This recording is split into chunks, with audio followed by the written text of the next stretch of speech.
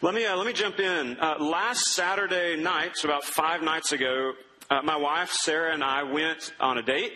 Woo. And we saw the movie. We saw the movie The Big Short, which is like the furthest thing from a romantic comedy or something like that you might imagine. It is a show, it's a movie, in fact, about the financial collapse of 2007 to 2010. It's amazing. Really specifically about the collapse in the housing market. So don't fall asleep. It was really interesting, especially if you studied finance in college. And so it was based on a book, and really the whole thing is about what led to this epic collapse in the housing market, which you may know nothing about, but I assure you your parents know something about. And the movie opens just for about 10 or 15 minutes with this dizzying array of facts in financial speak. And it's all kind of this fast-moving stuff. And unless you're really in tune with what's going on and kind of know what's happening, you will absolutely feel lost. And in fact, at about that point, Sarah turns over to me and she's like, I don't know what's going on. And I did, but like, I'm wanting to watch the movie, so I didn't want to explain to her. And so, because I'm terrible. But what was really interesting is at that point, the way they did the movie is a narrator came over the screen, came over the movie and said, we're guessing that most of you have no idea what's going on right now. And that's on purpose. In fact, it's almost as if the banks, they created this whole system to where no one would know what was going on. And so to explain it to you, we're going to cut out and let Margot Robbie tell you about this. Now, I didn't know who Margot Robbie was, but apparently she's some kind of actress from maybe New Zealand or Australia. She's pretty. And so it cuts out to her, and she explains this very complicated thing in very simple words. And Sarah understood at that point. Everyone would have understood at that point. And the movie continued to do that throughout. Sometimes they'd hit pause, and it would. One time it was Selena Gomez. There was another person. They'd cut out and explain what's going on. Tonight we're beginning a study into the Old Testament book of Judges. And we're going to do Judges until spring break. And then after spring break, we're going to look at the Old Testament book of Ruth. And what's really interesting about this is the book of Ruth is a small book, and it takes place during the time of Judges.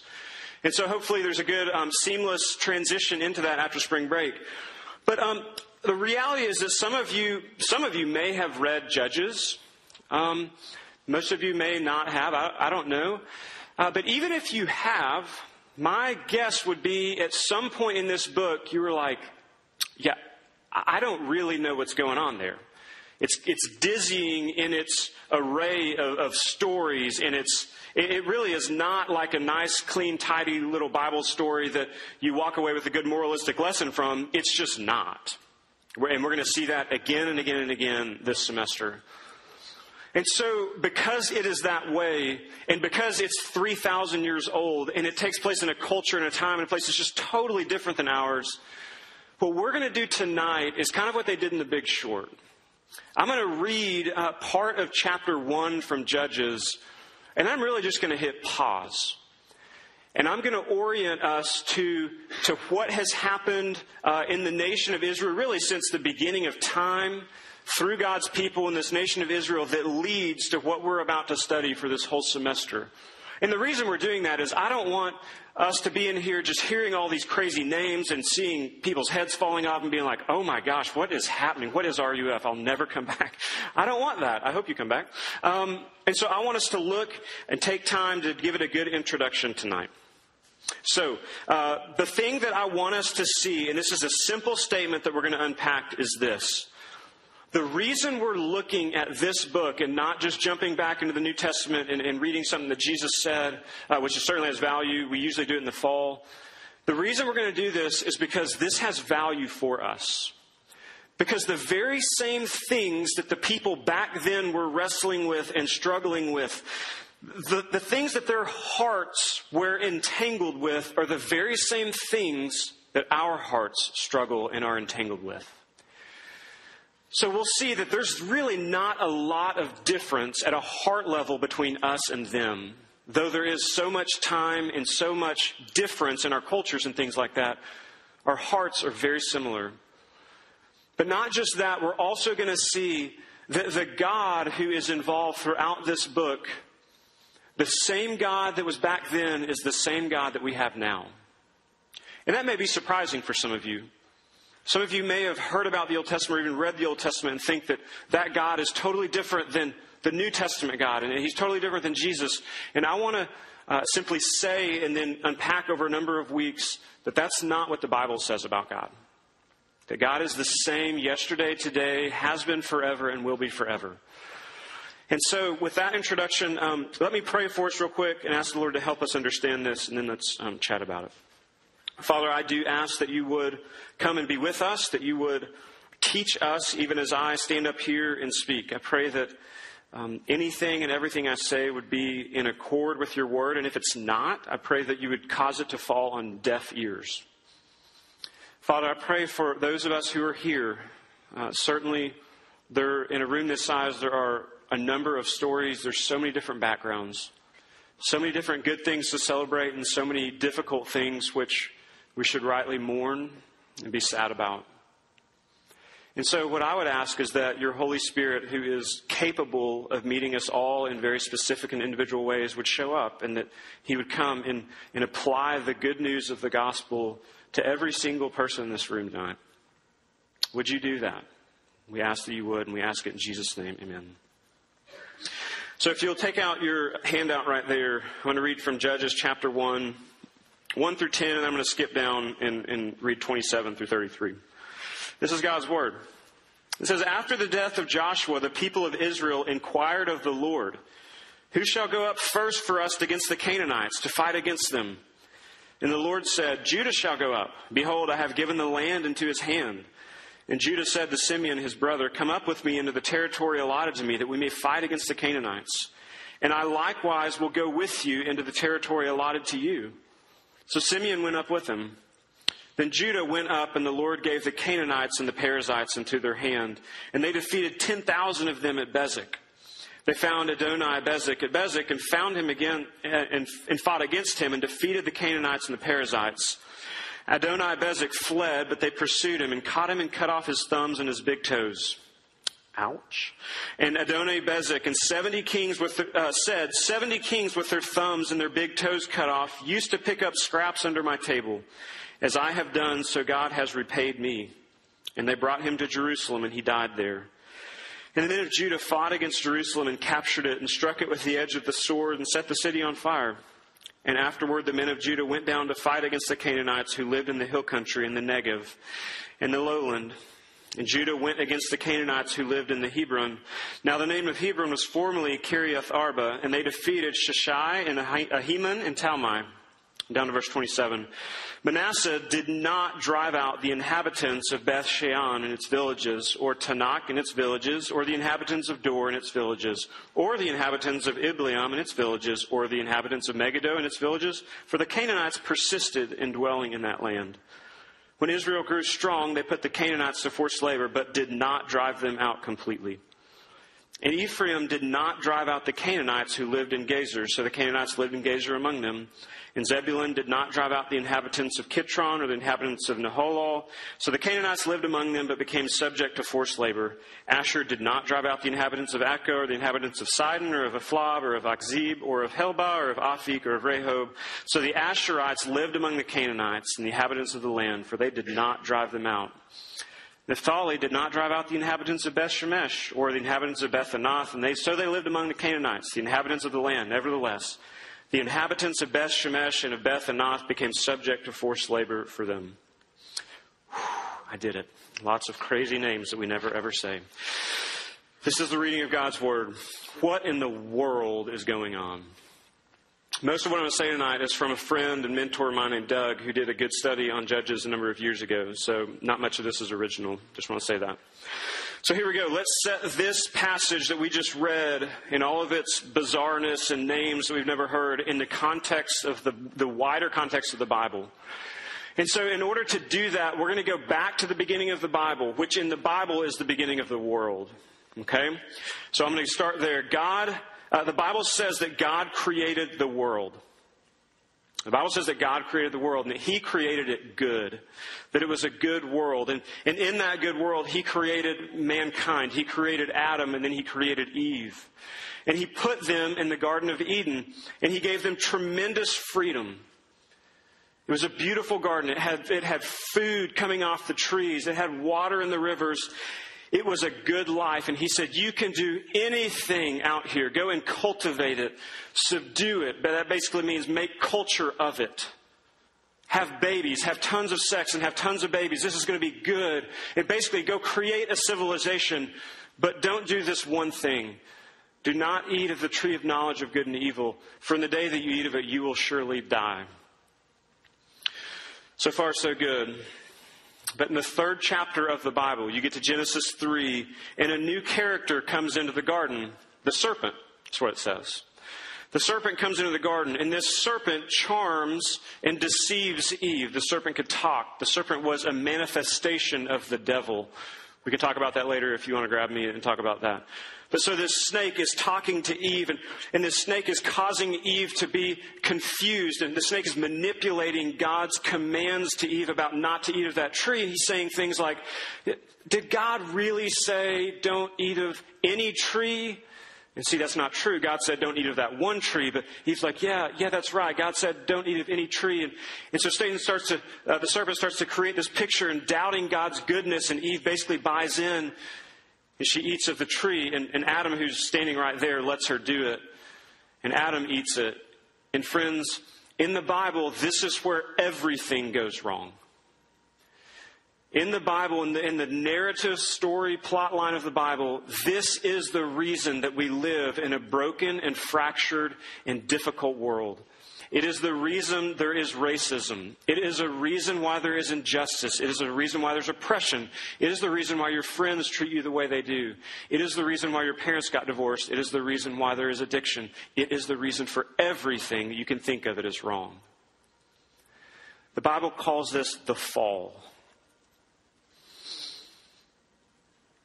Last Saturday, I had gotten back from the RUF. We had a ski trip last week. I got back on Friday night. And after being gone for a week, usually my normal thing is, my wife's like, I have to leave the house because we have 3 little kids, and that makes you crazy after a while. And so I was trying to do my best being a good husband and a present dad on Saturday. And so for me, what that does is I start doing projects and actually ignoring my kids, which now I'm feeling bad about. But what I realized needed to happen Saturday was I really needed to clean out the fireplace, because that's really important, right?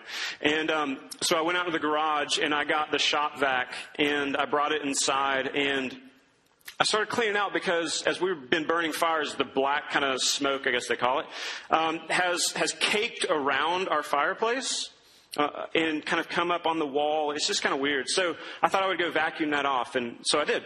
I got down in there and I'm vacuuming. I start vacuuming everything that's got the black stuff on it, and I'm getting after it. And I'm thinking, this is amazing. Sarah's going to love me, and the kids don't know what I'm doing. But there I was. And I finished, and I went and hit the off button. And when I turned around to hit the off button on the shop vac, there was a black cloud in our house like none that I have ever seen and ever hope to see again, because I forgot to put the dust filter on the shop vac. So what that meant at the Corbin house, and what it continues to mean at the Corbin house, is that there is a not so easily removable layer of black stuff on everything. Yes. And that's kind of what the Bible says about what sin does. We think it's kind of contained in certain places and maybe to certain people in certain cross-sections of society. But the Bible says that sin is more like the black dust that has spread out over everything and has settled. And there's nothing that is unaffected by it. And it's a big deal. And this really, taking sin as seriously as this is kind of at the heart of what theologians would call Reformed theology. We're Reformed University Fellowship. We talk about sin a lot because we really do think it's impossible to understand how good the good news of the Bible is about Jesus and what He came to do unless we really understand how bad the bad news is. And so we talk about the reality of sin. We can't ignore it. It's throughout the Bible. It's throughout our lives. It's throughout the world. We have to talk about it. Man is not basically good. That's what the Bible says. We are not basically good people. Even apart from God coming in and doing a huge work of renovation and redemption in our hearts, we don't do anything that is unstained by selfishness or seeking the approval or the praise of others. We just don't, y'all. As much as we want to try and think that we do, apart from God enabling that, we don't do it. Man is not good. Our motivations are always and forever messed up. And the bad news about that is that God is a good and holy and righteous God, and He's a good judge. And He doesn't just judge our actions, because we can all fake being good people. We can be nice to people just for the moment, or to help us get a job, or to whatever. But God also judges the motivations of our heart. And that's bad news for every one of us. It's bad news. The Bible calls that bad news. So we deserve God's judgment. All of us, every one of us, every person in the world, forever and ever. Amen. We deserve God's judgment. That's what the Bible says. That's not what Brent says. But to look at it another way, last week some of us went to Winter Park for this conference. And it was really fun to see all of the people who went fall down the mountain and like playfully fall and then get up mostly and slide down. Yeah, Matt Kasselbaum slid for 600 yards down a run that was insane. That was fun. I saw Kaylee Duke fall. I saw Jeremy Brashear fall. Brian Flake fell a lot. Joel Cap fell. And but it was fun, right? They pop back up, you dust off the snow, and are mostly smiling after that. Well, about 10 years ago, in an earlier version of this conference, a girl from TU named Amy went to Colorado and was skiing, and she fell, and she had a helmet on. And it didn't matter, because she fell so hard that she had to be life-flighted off of the mountain to a hospital. And she had to have emergency brain surgery to relieve the pressure from the swelling in the blood. Now, Amy lived, but Amy is still, I do believe to this day, being affected by that fall. It has ongoing consequences and ramifications for her life. And that's what the Bible says about the fall. It's ongoing. It didn't just matter back then, it matters now. And it doesn't just matter if you're not a Christian. It actually matters for those of us in here who are Christians. Sin still continues to affect us. It's why if you're not a Christian, you sometimes look at Christians and say, well, he or she doesn't look all that much different than me. They're still doing some pretty crappy things, or they're still talking about people like I talk about people. And that's why. The Christians aren't immune from sin. Jesus has paid for it, but we have not done away with it yet. But that's not the end of the matter. It's not all bad news. Yay, God does something about this. And we read in Genesis 3:15. Man, I haven't been doing the slides up there. Here we go. Genesis 3:15. God says, I will put enmity between you and the woman. Yes, right there. And He's talking to the serpent. He's talking to the serpent. He's saying, I'm going to put enmity between you and the woman, and between your offspring and her offspring. He, the woman's offspring, shall crush your head, serpent, and your offspring, serpent, will bruise his heel. Okay? The he in there is the offspring of the woman. The you is the serpent and his offspring. So what does that mean? What is God trying to tell the serpent in this? Well, it's really interesting, because God is doing something here. He had commanded Adam and Eve not to eat of that tree, and they did it. And so they are deserving of death. God said, if you eat of it, you will surely die. And yet God doesn't just kill them on the spot. He enters in and He starts doing something. What does He do? Well, He looks at Adam and Eve before this. We didn't read it, but up to verse 14, He's talked to them. And now He's talking to the snake. And He says, I will put enmity between you, your offspring, and her offspring. Now, enmity means enemies. It means I'm going to put hatred there. There will be warfare between your offspring and her offspring. God is saying there is going to be a cosmic battle that happens. This is not a verse about why people hate snakes, although most people do hate snakes. That's not what this is about. God is saying there is going to be a battle, a cosmic battle between the seed of the woman and the seed of the serpent. Friends, what we're talking about, what God is talking about in this passage, and what we're going to talk about this semester, and it's one of the reasons maybe that you don't believe in Christianity. It's certainly one of the reasons why people kind of in our day and age say, no thanks. What this passage is introducing is that there is a war between God's people and Satan's people. There is a real war going on. And in the Old Testament, where we're going to spend this whole semester, that war looks a certain way. It's physical. It's an actual war. And we're going to talk about all of this stuff, I promise. In the New Testament, it does look a bit different, and we're going to talk about that too. But it is a war. The serpent is a manifestation of the devil, I said. And so what happens here is that this cosmic war is set up, and it doesn't take like a long time at all before it's enacted. So Genesis chapter 4, we have a story of Cain and Abel. You may or may not know that, but Cain and Abel were brothers. They were the sons of Adam and Eve. And what happens? Cain kills his brother Abel. There is already this hatred and this animosity and this warfare is coming out already. Cain shows himself to be of the line of the offspring of the devil. Hatred is filling his heart. Murderous thoughts are filling his heart. Abel, certainly he wasn't perfect. No one after the fall is perfect or good. But he gets killed by his brother for very, very small reason, jealousy. And this plays on again. We see it in the rest of the Bible. Jacob and Esau. There's enmity there. They're fighting their whole life. We go on, and it doesn't just take place at an individual level. As it goes further out in the Bible, it goes into these individuals have families, and they become clans, and they become nations. And we get to the book of Exodus, and we read that God's people, the seed of the woman, are being enslaved by a nation that throughout the book of Exodus is characterized as the nation, basically the nation of the devil, Egypt. They are not a good people or anything. They are really doing terrible things.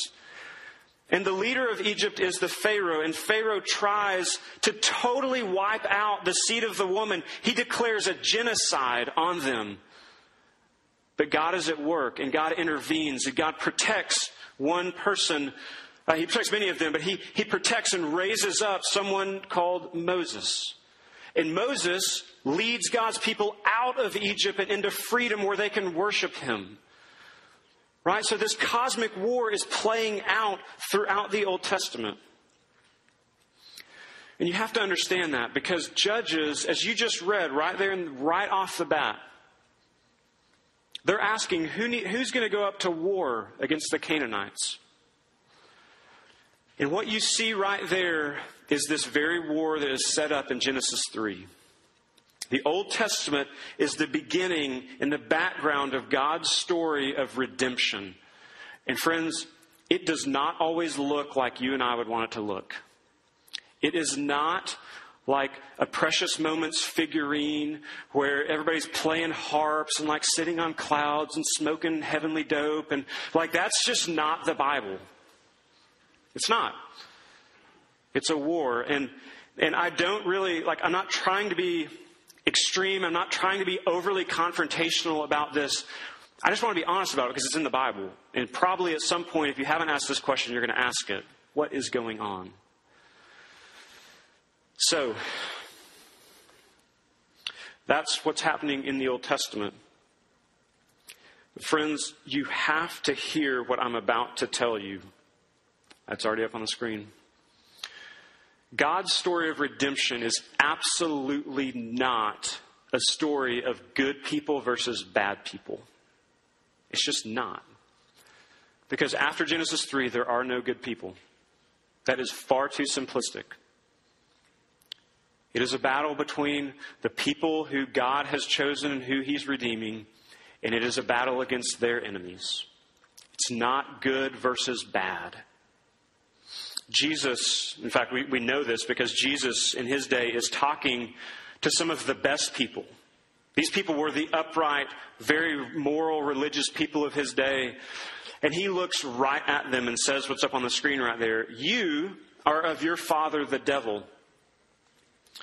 That's how to pick a fight. And your will is to do your father's desires. He was a murderer from the beginning and has nothing to do with the truth because there is no truth in him. When he lies, he speaks out of his own character, for he is a liar and the father of lies. The devil was a murderer and deceiver from the beginning. Yep, that's what we see. From the very beginning, Satan has set up his kingdom against God and his people. And this is what we see in Judges. Now, I put a passage in your handout, and I want you to open it and look at it. I didn't read it earlier, but I'm going to read it now. As I mentioned, I'm not trying to be extreme or whatever. We have to read this so we can understand it. In Deuteronomy chapter 7, God is commanding his people that they are to go and drive out and kill and totally do away with everything that is in this land that he is giving them. Because the people in the land that he is giving them are Satan's people. That's hard. I get it. I'm just going to read it for us. Deuteronomy 7, 1 and 2. When the Lord God brings you into the land that you are entering to take possession of it, and clears away many nations before you, the Hittites, the Girgashites, the Amorites, the Canaanites, the Perizzites, the Hivites, and the Jebusites, 7 nations more numerous and mightier than you. And when the Lord your God gives them over to you and you defeat them, then you must devote them to complete destruction. You shall make no covenant with them and show no mercy to them. There's a war going on. And I don't think it's really fair for me to stand up here and present Christianity as a religion that just says, hey, let's just all get along. Let's put aside our differences and pretend that we all believe the same thing. Certainly, we are not still carrying out war on people physically. Certainly, hallelujah, praise Jesus. That's not how he's spreading his good news right now. But it's in there, and we're going to talk about it. Okay. Most of the time, actually, this semester, we're not even going to be looking at the bad people. We're going to be looking at the sins and the failings of God's people, of the church, of the Israel, who is like the Old Testament church. And we're going to be talking about that a lot more. And so we need to say that there's 2 sides. Those who are on God's side and those who are not. And I know I keep saying this, but you've just got to hear it. And it should start raising the question in your mind.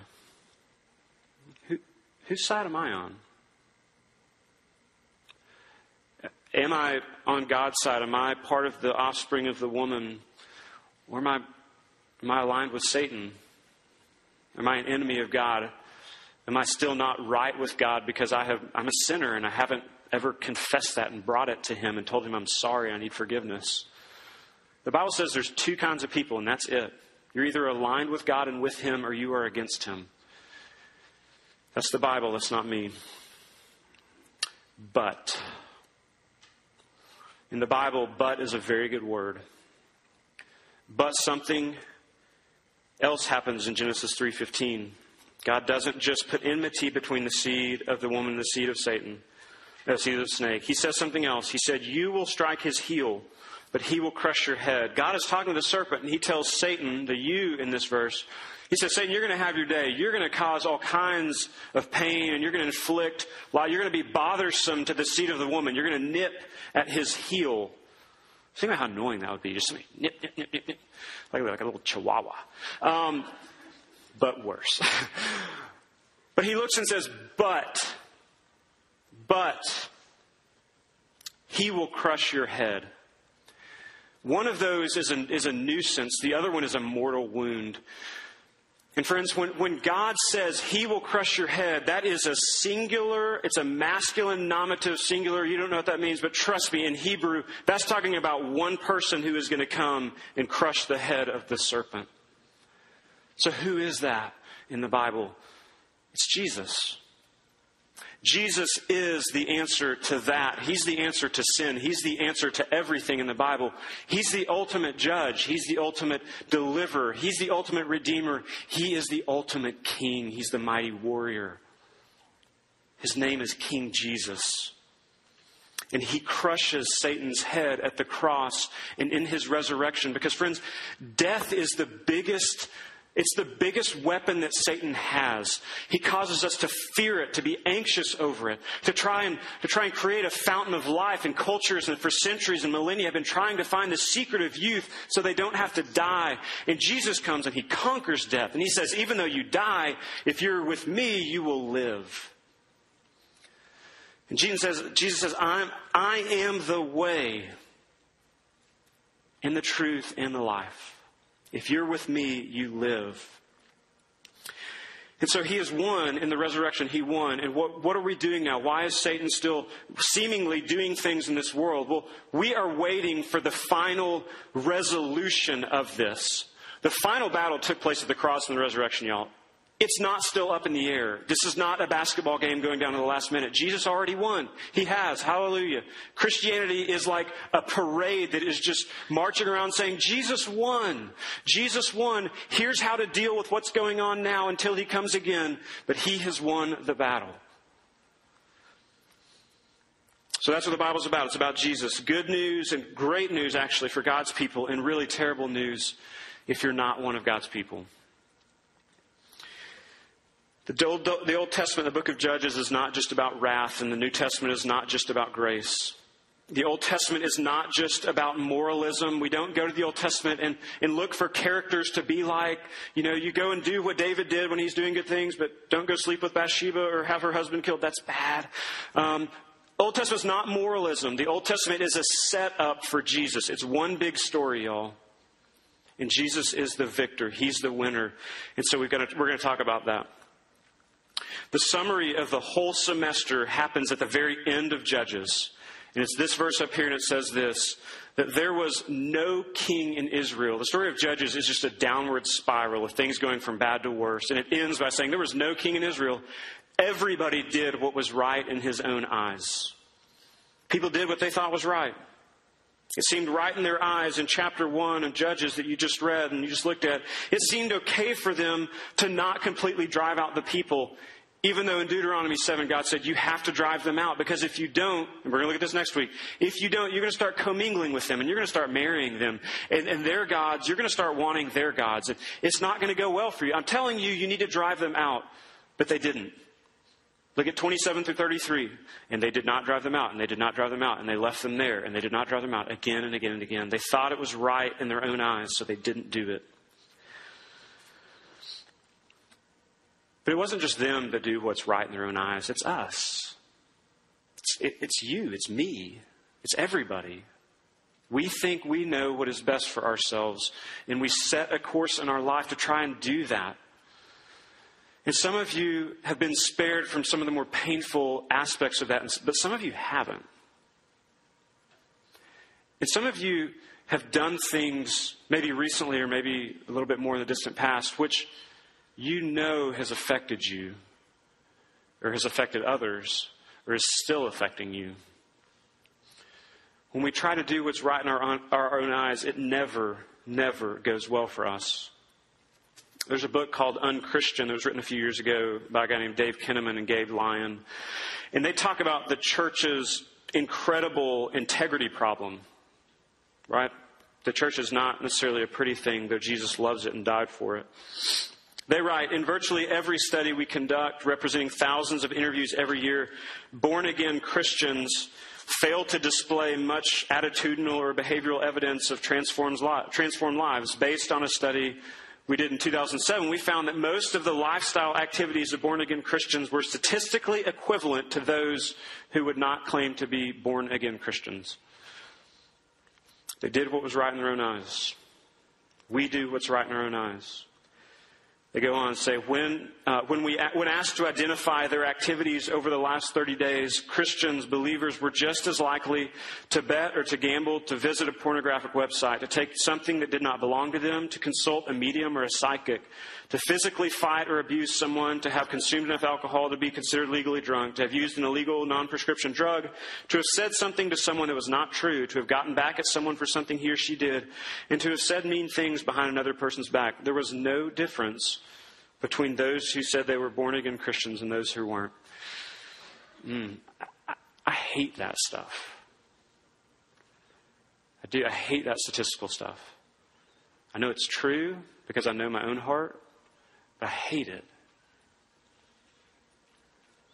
And that's the story of Judges. Everyone did what was right in his own eyes. God's people stopped listening to God. They stopped following God. They started blending in. And we will see this semester absolutely this. That you and I and the people back then, no one was ever created to do what was right in his own eyes. We were not created to give our highest allegiance to a democracy where we decide what we think is best.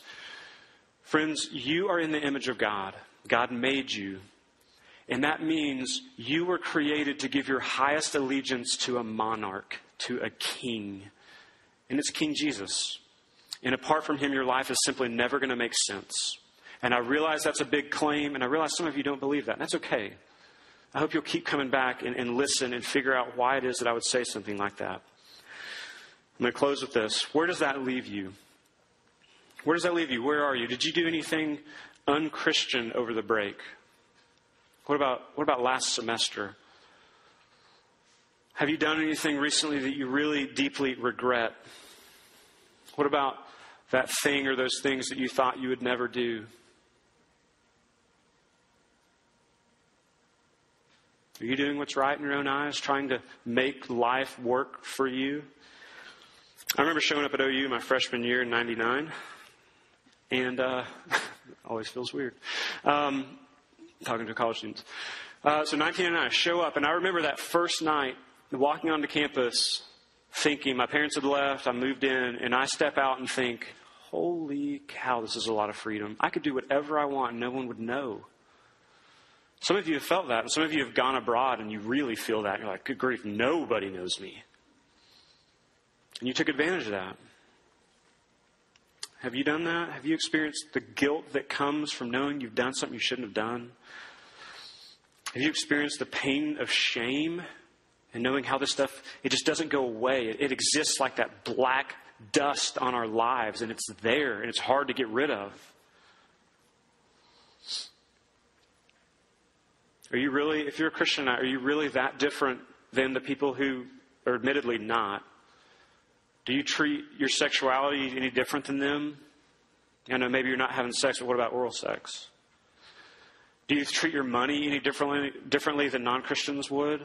The Bible says you should. How about greed? What about your heart? What about pride? What about all of this stuff that the Bible says it's just all ugly? Are you any different? Does it look different? So we're going to look at successes and failures this semester, but we have to think about ourselves. We have to look at the successes and the failures and the fractures of our own hearts. And we're going to do all of this with the backdrop of Jesus. So I haven't done it tonight and this whole semester, I will not try to present an image of Christianity that's just about being good or doing good. This RUF is not about coming and pulling yourself together and being strong and being together. It's just not. Because that is fake. We all get that. That doesn't work. We are taking the reality of sin, the reality of the Bible, and saying that's who we are. But friends, do you know that Jesus came for sinners? He came to offer forgiveness. He came to offer pardon. He came to offer you restoration with the God whom, if you're not in Christ yet, your life is fractured. You are not one of His people. And that's not good. That's not going to end well for you.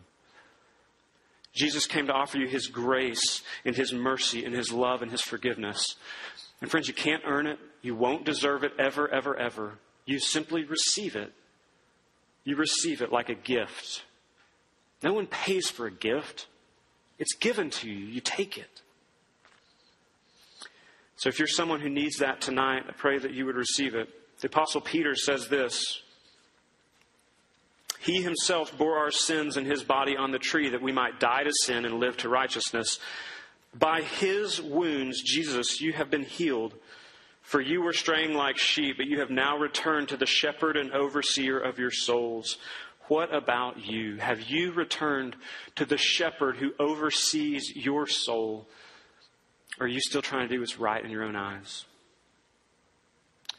Friends, this is an invitation to Jesus tonight. And it's an invitation to come back to RUF every week and to consider Him and what Christianity means and says. We hope you'll come back. Let me pray for us.